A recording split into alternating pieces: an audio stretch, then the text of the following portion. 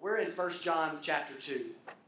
We are finishing a series today called Rest Assured, Being Certain of Your Salvation. We have been looking at the book of 1 John through some things in 1 John that reveal to us what a true believer in Christ looks like. It's possible, we've said from the beginning, to be someone who claims to know God, to have a relationship with God, to be forgiven of your sin, and to not be. It's also possible to be a genuine believer, to be forgiven of your sin, to be washed in the blood of Jesus, so to speak, and to wrestle with doubts about your salvation and need to be assured of that, and to be able to gain that assurance through God's Word and God's Spirit applying His Word to your life. We don't know we're Christians because of how we feel on the inside. We don't simply know we're Christians because we think we're Christians. We base whether or not we're Christians upon the revealed truth, the revealed will of God, the revealed Word of God in this book. This book tells us what a Christian is and what a Christian is not. And Jesus Himself has told us that it's possible to say, Lord, Lord. In other words, to look at Jesus and claim He is your boss, He is your Lord, He is your Savior. But in the end to hear, depart from me, I never knew you. It's possible to go about thinking you are right with God and not be right with God. The only people that are right with God are those that are right with God according to how God says you're right with God in His book, in the Bible. And so that's why we're doing this series. And so today we're finishing it. We've been talking about some of the different marks, if you will, some of the different relational changes that happen in a believer's life when they've been genuinely converted. And none of us are perfect, and we're all kind of stumbling along, but believers are on a trajectory towards Christ's likeness, right? And we stumble along the way, and we mess up along the way, and every now and then we get off the path, but God is constantly calling us back, placing us back on the path. We're constantly repenting of sin, looking to Christ, and our lives are growing and we're maturing. And today, we're going to talk about the believer's relationship with the world. And what we term sometimes in the church as worldliness. We'll talk about what that means. But being a believer in Jesus is strange in the world. A genuine believer in Christ stands out in the world. Always has, always will. To follow Christ means that He's your boss, right? It means He's your Lord of your life. It means He's the treasure of your heart. It means you value Him more than anything else. That's what real belief looks like. And to know Jesus is to love Jesus supremely. And to want to follow Him and obey Him. And this will lead to making decisions that at times will make you look simply crazy or foolish or short-sighted in the eyes of the world. Believers see things different than the rest of the world. Believers have a new value system. Believers value things differently than their lost neighbor does, than their unbelieving neighbor does. Our value systems are different. I don't think so. Well, let's talk about that for a second. Everything's upside down in this world to the believer, which is really right side up, right? And so Jesus kind of turns our life upside down in the sense of how we value things compared to the rest of the world does. So believers see things totally different. So you'll see someone who will say, you know what? I feel called by God. I feel urged by the Spirit to follow Christ to the ends of the earth and to make disciples. So I'm going to the mission field. And they might be someone, they might say, you know what, I could stay here and I could make tons of money, hundreds of thousands of dollars a year doing surgery as a doctor, as a surgeon right here in the States. But instead, I'm going to go to this other place on the other side of the world, make nowhere near that kind of money because I can use the gifts God has given me and the education I've got now to advance the gospel in a very difficult place. And there are a lot of people in the world would say, well, that was a nice thing to do because you're helping people. But it's kind of foolish because you could have made a lot of money and you could have saved money. You could have helped your family. And you could have changed your family tree, so to speak, over the course of 30, 40 years of doing that kind of work here in, America. But a believer looks at that and says, it's not foolishness. God tells us that's wisdom. That's someone who's leveraging their life for the gospel. The world looks at how Christians use money. I mean, the average person in America, I think, gives away something like 2% of their income to charity. And I'm telling you, a hot-hearted believer, someone who passionately loves Jesus, gives more than that. They look at it and they think, man,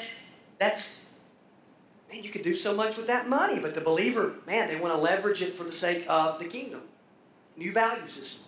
The world looks at our moral standards. And they think, man, they're old-fashioned, right? And so, well, no, they're pretty old-fashioned, actually. They've been around a while, right? But they look at, the Christian sexual ethic, and they say, well, that doesn't make sense in today's world. It looks a little bit crazy. The idea of not having sex outside of marriage between a man and a woman. The idea that marriage is for life. The idea that just basic morals, right, that are taught in the Scriptures, okay? The world today would look at it and say, it's foolish. Some would look at it and say, it's bigoted. Some would look at it and say, it's wrong. We have a different value system in the world around us. Now, if Jesus is your Lord, if He's your treasure, you're not going to fit in then. If you value things, if the way you look at money is different, the way you look at family is different, the way you look at marriage is different, the way you look at your job is different, if all those things are different because you see it through the lens of Jesus being your Lord, then you're not going to fit in perfectly in this world. You're not going to always have smooth sailing.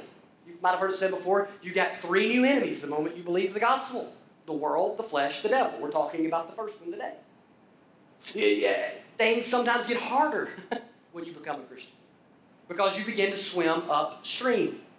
And in 1 John, the Apostle John tells us believers are marked by a different relationship with the world system than other people in the world have. This swimming upstream, if you will. So look with me. 1 John chapter 2, verses 15, 16, and 17. We're going to look at a couple of other places that will be on the screen for you in 1 John, but this is our main text. 1 John chapter 2, verses 15 through 17. And I'm going to read there starting in verse 15. John writes, "Do not love the world or the things in the world. If anyone loves the world, the love of the Father is not in him. For all that is in the world, the desires of the flesh, the desires of the eyes, and pride of life, is not from the Father, but is from the world. And the world is passing away, along with its desires. But whoever does the will of God abides forever." So we see a command there in verse 15, right? A command filled with a warning. He says, do not love the world. That's cut and dry. And if you read that, and you're just kind of a casual observer of the Bible, if you've never really studied this particular topic of what John's talking about here, that phrase is probably very confusing. What do you mean, do not love the world? The most famous Bible verse in all of the Bible is what? For God so loved the world. Why is God telling me to not do something that He does? That's what we would think, right? Do not love the world. Aren't we supposed to love the world? Well, when John speaks of the world here, when the Bible speaks of the world in the New Testament, it speaks of it in different ways. And when John is speaking of the world here, you have to take it in the context of what he means in the book of 1 John. He is not speaking of people. He's not saying do not love the people of the world. He's not speaking of buildings and geography. Do not love the city of Orlando. That's not what he's saying either. He's not saying do not love Disney World. He's not saying do not love Universal. Do not love the place where you work. Do not love. That's not what he's talking about.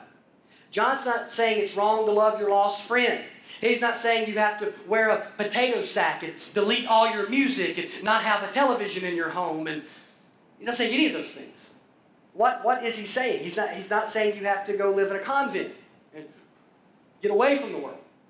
What's he saying? Well, John is speaking of a system, a standard that is marred by sin and brokenness. So when he speaks of the world here, and as the Bible speaks of it in the book of James, and Paul speaks of it this way in Romans, when he speaks of the world here, he means a world system that is marred by sin and brokenness. The world system that he goes on to say in chapter 5 is ruled by Satan himself.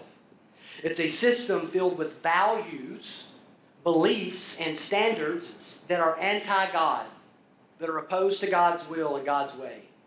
It's a system that seeks to crown self as king. You see it at play in the culture. He's not talking about the culture, but you see it at play in the culture many times, okay? And so it's just anything that's opposed, if you will, to God. So there's a world system, a standard that exists, a sinful tide that is opposed to God, and it colors everything in the world.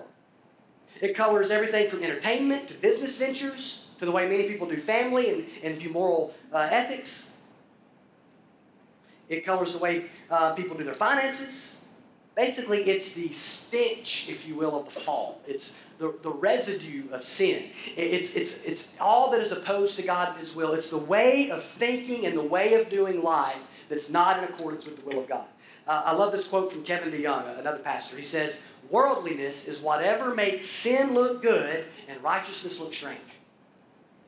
So when you see that at work in the world around you, sin looking good, righteousness looking weird and strange, that's worldliness.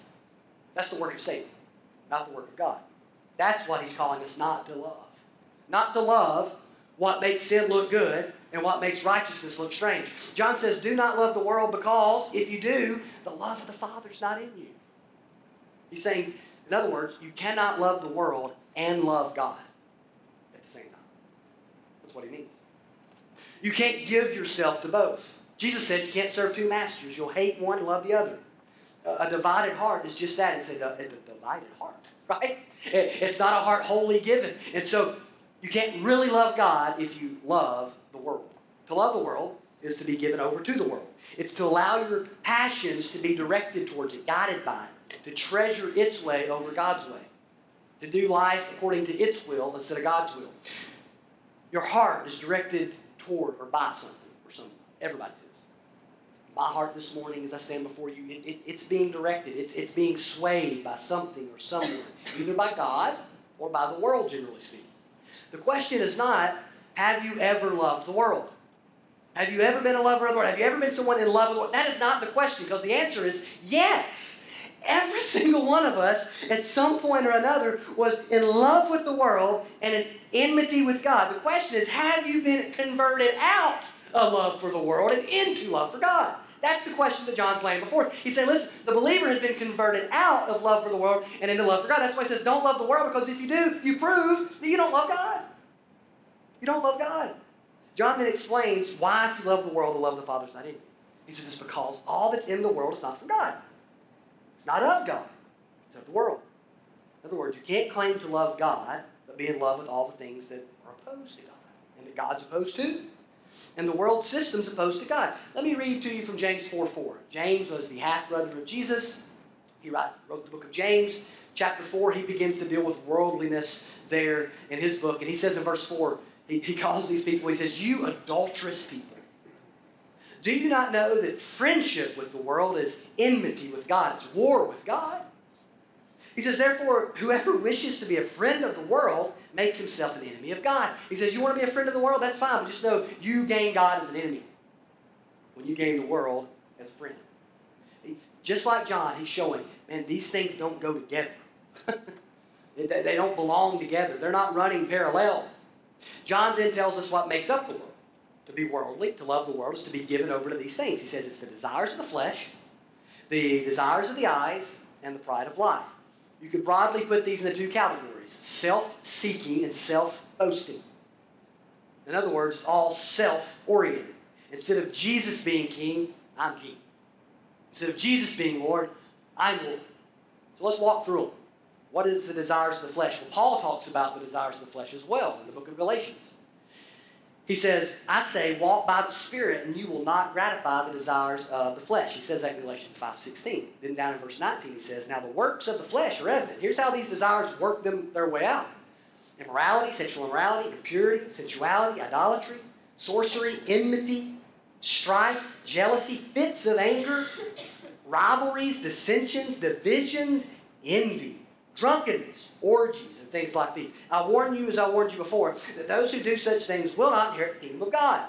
In other words, those given over to the flesh and the desires of the flesh, they are not going to inherit the kingdom. John is simply lining up with Paul.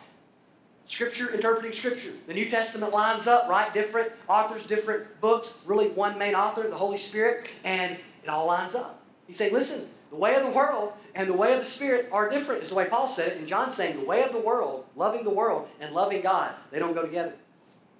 This is a general term here when he says desires of the flesh. You might call it a general term for sinful cravings. The word for desires, or lust, in some translations it is said, is really not a positive or negative word. It can be positive, it can be negative. Just like desire can be. A desire can be good or it can be bad. The word for flesh is the same way. So you have to look at context and determine, is this sinful desire or good desire? And since it's not from God, he says, and you can't have it and love God, and it's a craving, a desire we're finding out that is, in fact, sinful. And it's related to our flesh. This may here specifically, as one person put it, refer to normal appetites that are warped by the sin.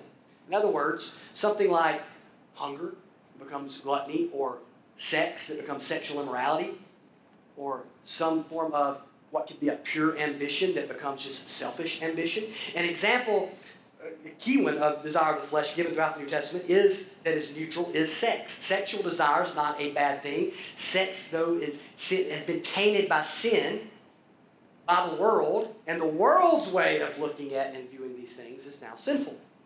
And it's about seeking pleasure without honoring God, about obeying God, and about glorifying God. It's not about those things anymore.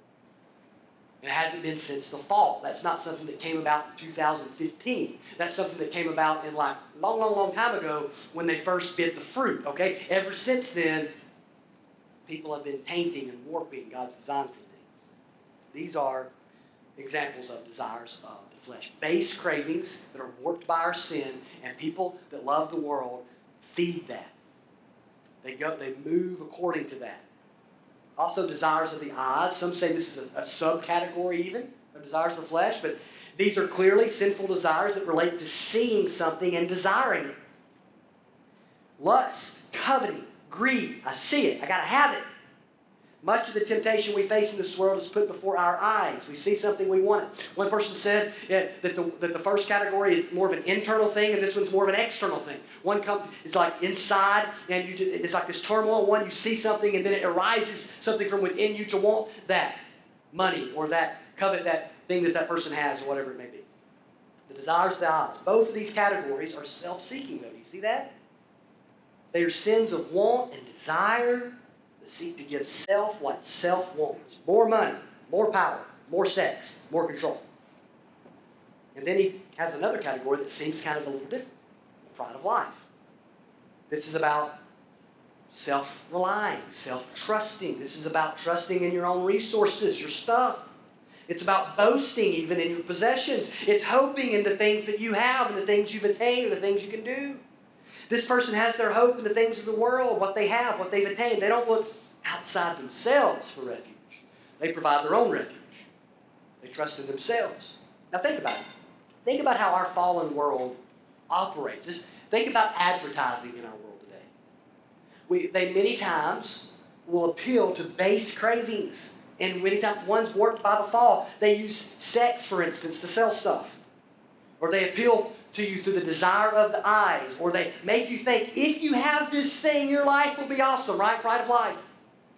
I remember hearing years ago that when a salesman tries to sell you a car, one of the basic main things that any salesperson will tell you to do is you want to get the person to imagine their life with the car, right? Imagine if they had it and their life would be better if they had this new car. So what do they want you to do? Drive it, right? So you sit in it. Get behind the wheel. That's why they open the door for you. Oh, sit down there. Would you like to drive? Sometimes they'll even tell you this. You want to take it home? Bring it back tomorrow? They want you to envision in your life. They want you to smell the new car smell, right? It smells so much better than your car. If you're, it smells like leftover kid food that's under a seat somewhere that you can't find. It's new. You begin to think, oh man, my drive to work would be so much better with this. Our lives would be so much more organized with this. This would be so much better than this. And if you'll notice, I heard somebody say this the other day, I thought it was a great point. People tend to begin to just go buy things when they get bored, right? That's why when you kind of get bored, you kind of get in a rut, you know what I've been wanting?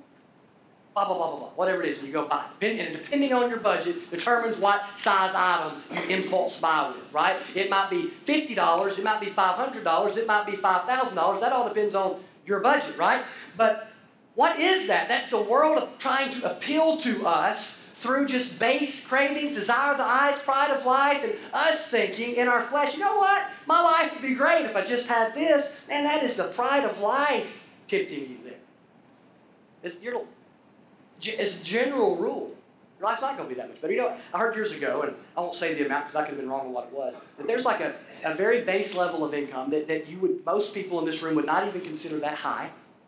That once you have it, no matter what you achieve beyond it, you don't generally get happy. There's just kind of a base level that once you get there, that even if your salary doubled, your life just doesn't change that much. Right? But we always tend to want to believe it will make everything better. And that's what we see. It's how the world knows this. So we have marketing designed around it. So it's the air we breathe in this world. It's the way it works. But believers have been changed on the inside, and so we're supposed to be able to spot that.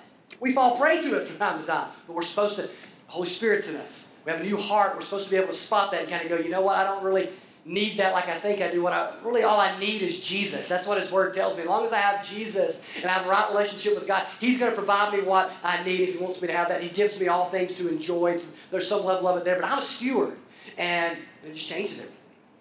Versus the person that's just like, well, yeah, I'll go over here. Yeah, I'll go over there. And it's just whichever way the world, whichever side it throws the bait on.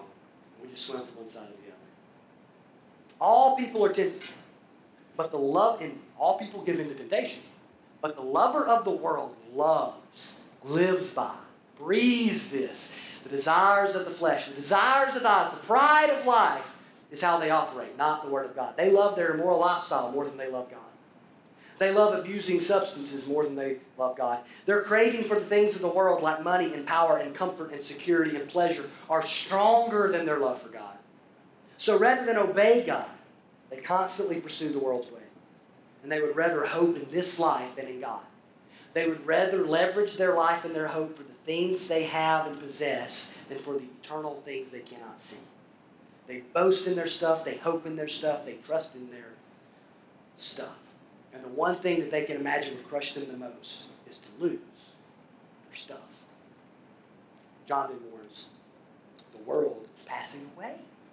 It's passing away, so are its desires. And desires of the flesh and the eyes, pride of life. The world and all the possessions you boast in or hope in are passing, quickly fading. But it's the one who, he says, does God's will, who obeys God. It shows the fact they love God, not the world. They are the ones. They're the ones who abide or remain forever. So the souls of man and God's Word, those things are eternal. Everything else that we see around us is temporal. The chair you sit in, the clothes you're wearing, the building around us, these things are all going to go away. But the people that you sit with this morning, the Word that you maybe hold in your hand or on a tablet or a smartphone or look at on the screen, that is eternal. And believers know this, and we want to leverage our lives towards these things. So let me give you some basic takeaways to apply this idea of how we are to relate to the world. Number one, love of the world is a spiritual indicator. That's the main thing I want us to get this morning. The love of the world is a spiritual indicator.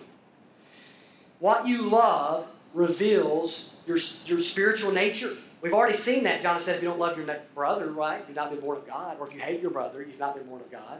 Well, whether you love the world or not is a spiritual indicator. Let me ask you, if you went shopping today at Publix and you rounded the corner on aisle 9 and there was nobody on it but one man collapsed on the floor and he wasn't moving, what would you probably do? Other than call for help, you might go over and you'd probably check, is he breathing? You'd probably check, is there a heartbeat? Is there a pulse? That's like two basic things that you would begin to do just to kind of know what? Is he living, right? You're looking for indicators of life. And John is telling us, here's an indicator of whether you're alive spiritually or not. Do you love the world? Or do you love God? Would you rather have the world or God?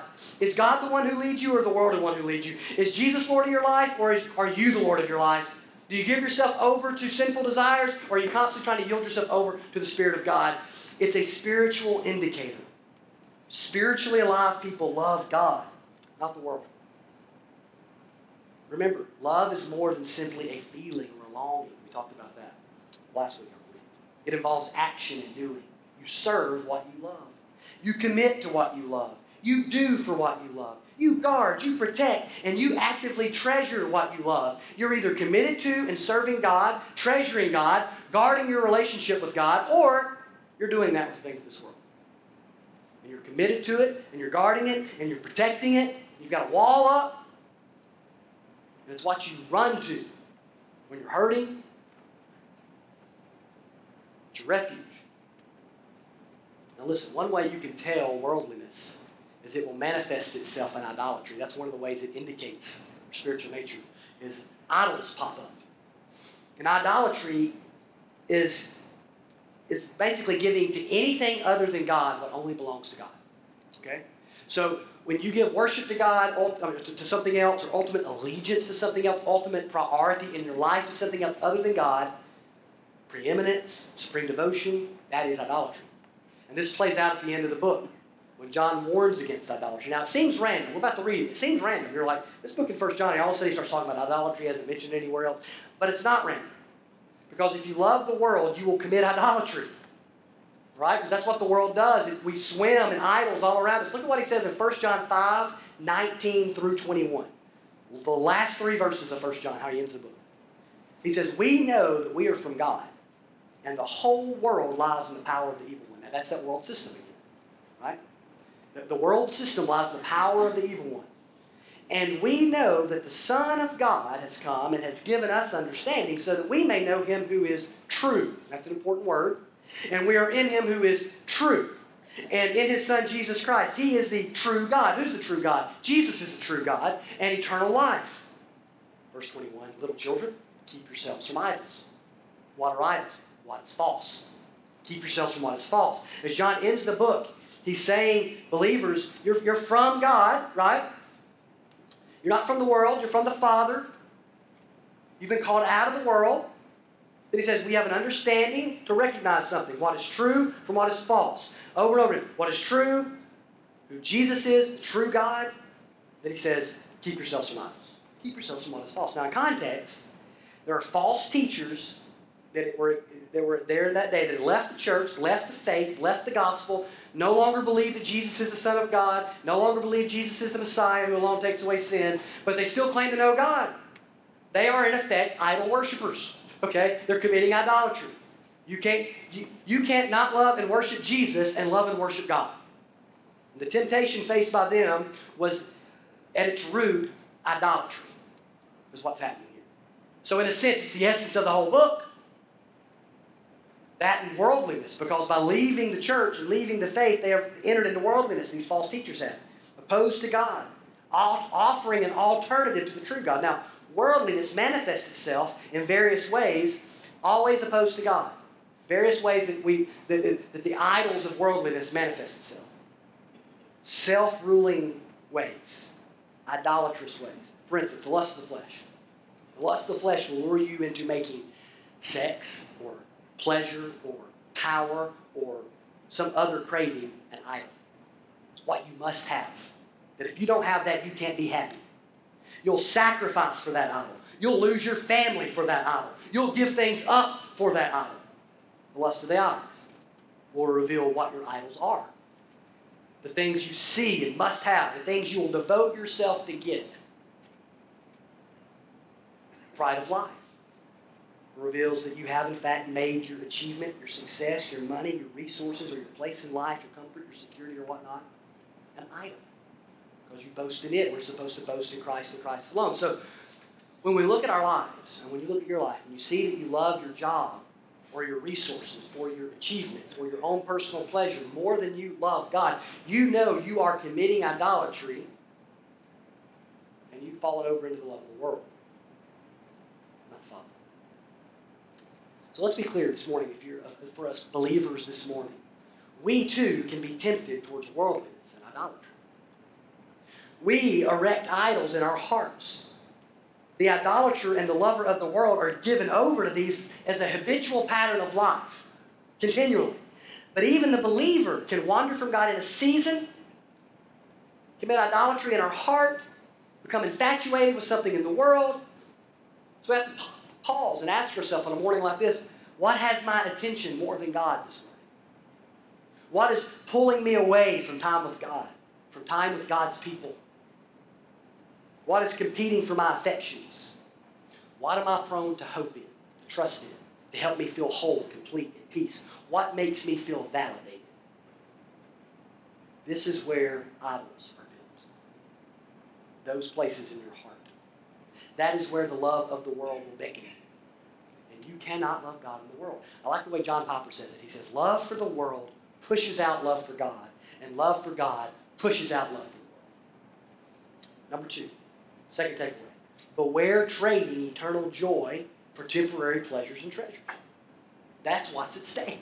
with worldliness, trading eternal joy for temporary pleasures and treasures. John gives a very clear warning that it's easy to miss, though, in all the other information in these verses. But there's a contrast, right, between the person of the world and the believer. The world is passing away. Its desires are passing away. The believer who does the will of God abides forever, continues forever in relationship with God. The things worldliness offers, the things that the love of the world offers, are powerful temptations, but they're all passing. They're all fleeting. They're all temporary. You can feed your desires of the flesh your entire life, but in the end, they won't offer you anything that lasts.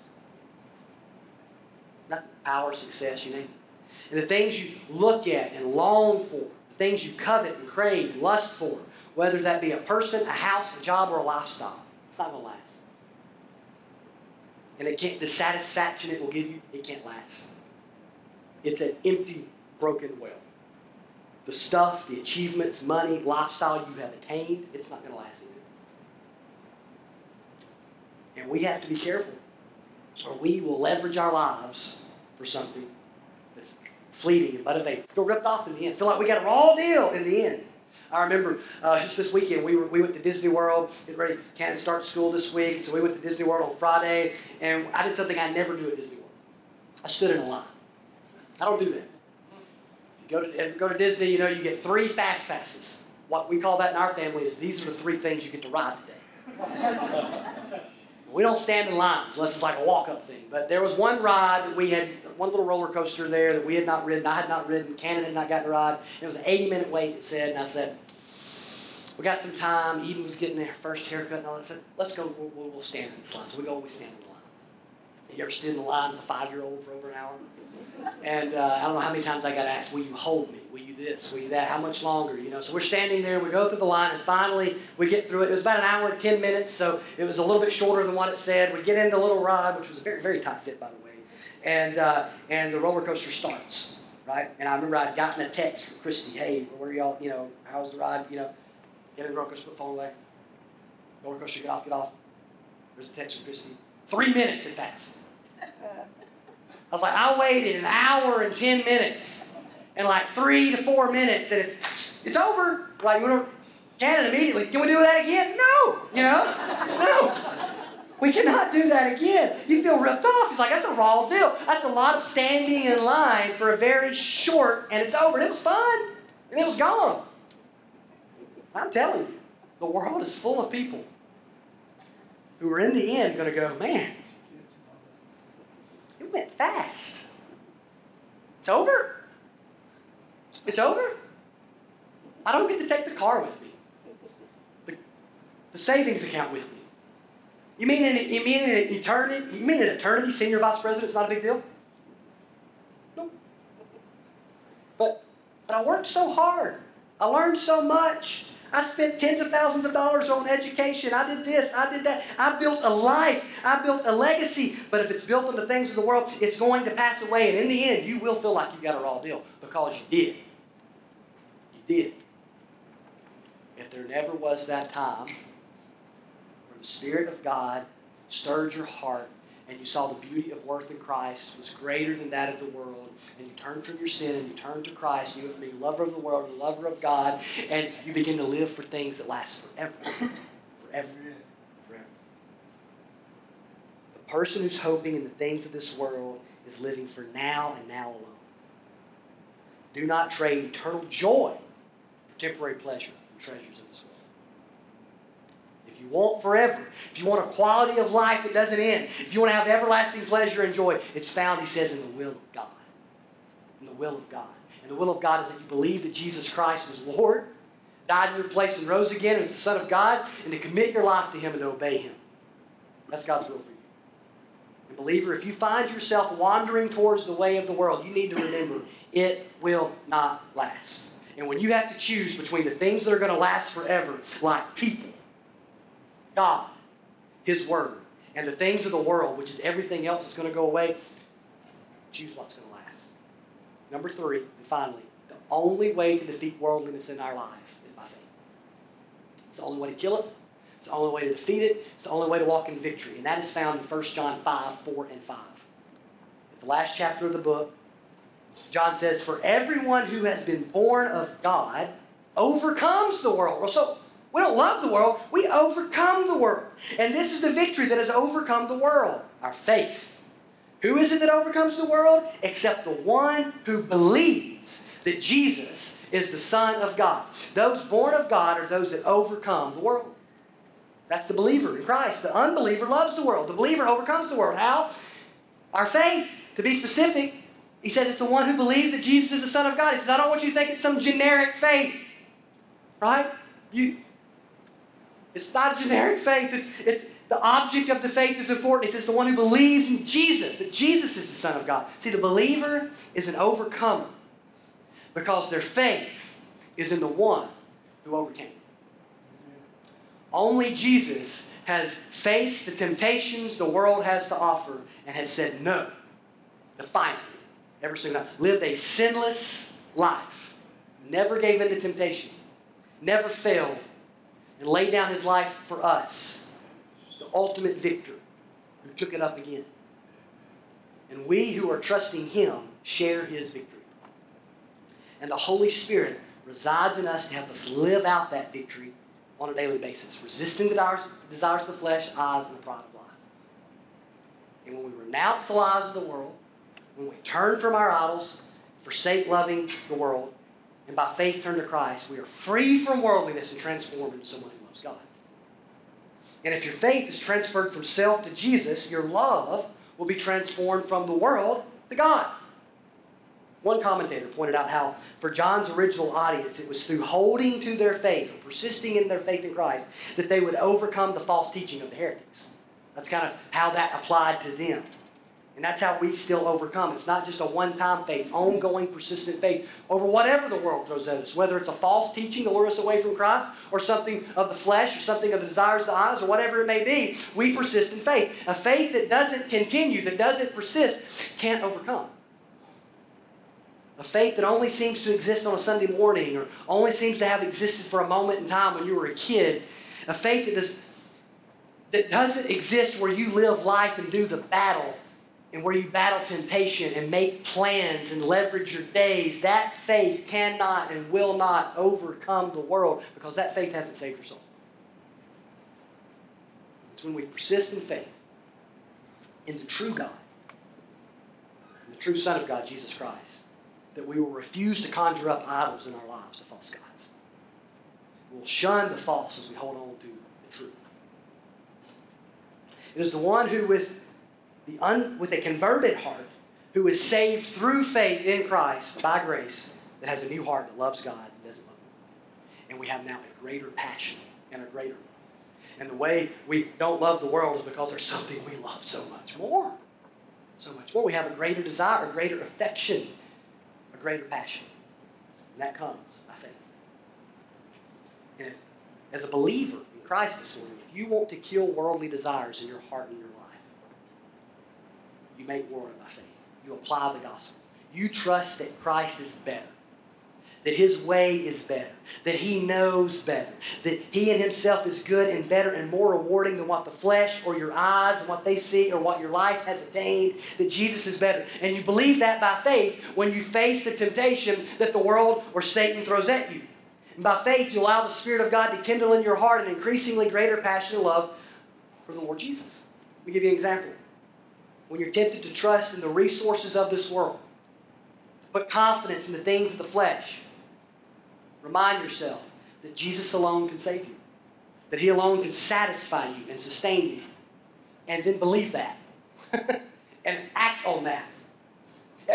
That's what temptation at its is in the end. Ever since the beginning, it's been a battle over whether or not you'll believe God is good and enough. Is God good? Is God enough? Is he better than this? Adam and Eve faced it. They failed. Jesus faced it. He succeeded. And through Christ, we can succeed and resist the temptation that the world throws at us. You fight sinful desire with better, greater, purer desire, greater love by believing in your heart of hearts that Jesus is better. So if today you're still in love with the world, it's a mark of unbelief. It's a mark of unbelief. Believers love God, not the world. But if your heart and life are still given over to the way of self-seeking, self-relying, the idols of this world, then you need to be born of God. And there's good news. You don't have to continue in that way that's going to perish. You can have eternal life. You say, I've been in church for years. That's great. You need eternal life if you don't have it. You say, but I made a profession when I was 10. What will it say if I admit all these years later that I am not a Christian, that I need to be saved? It will just say that, wow, God has been patient with you like He's been patient with me. Do you know the Lord? Do not be deceived this morning as we bring this series to a close. And believer, you need to believe this morning because we all wander and we all stray. You need to believe you are an overcomer. As Paul says, you are more than a conqueror through Christ. That's you. And if you have taken steps towards worldliness and been lured that way, you need to repent. You're not living like who Jesus says you are. And you need to get in line with your identity with Christ and pursue Christ to, by faith, once again, turn to Christ, renouncing the things of the world, the temptations of the world, believing that yes, just as you believed from the moment you first were converted, that yes, Jesus is better.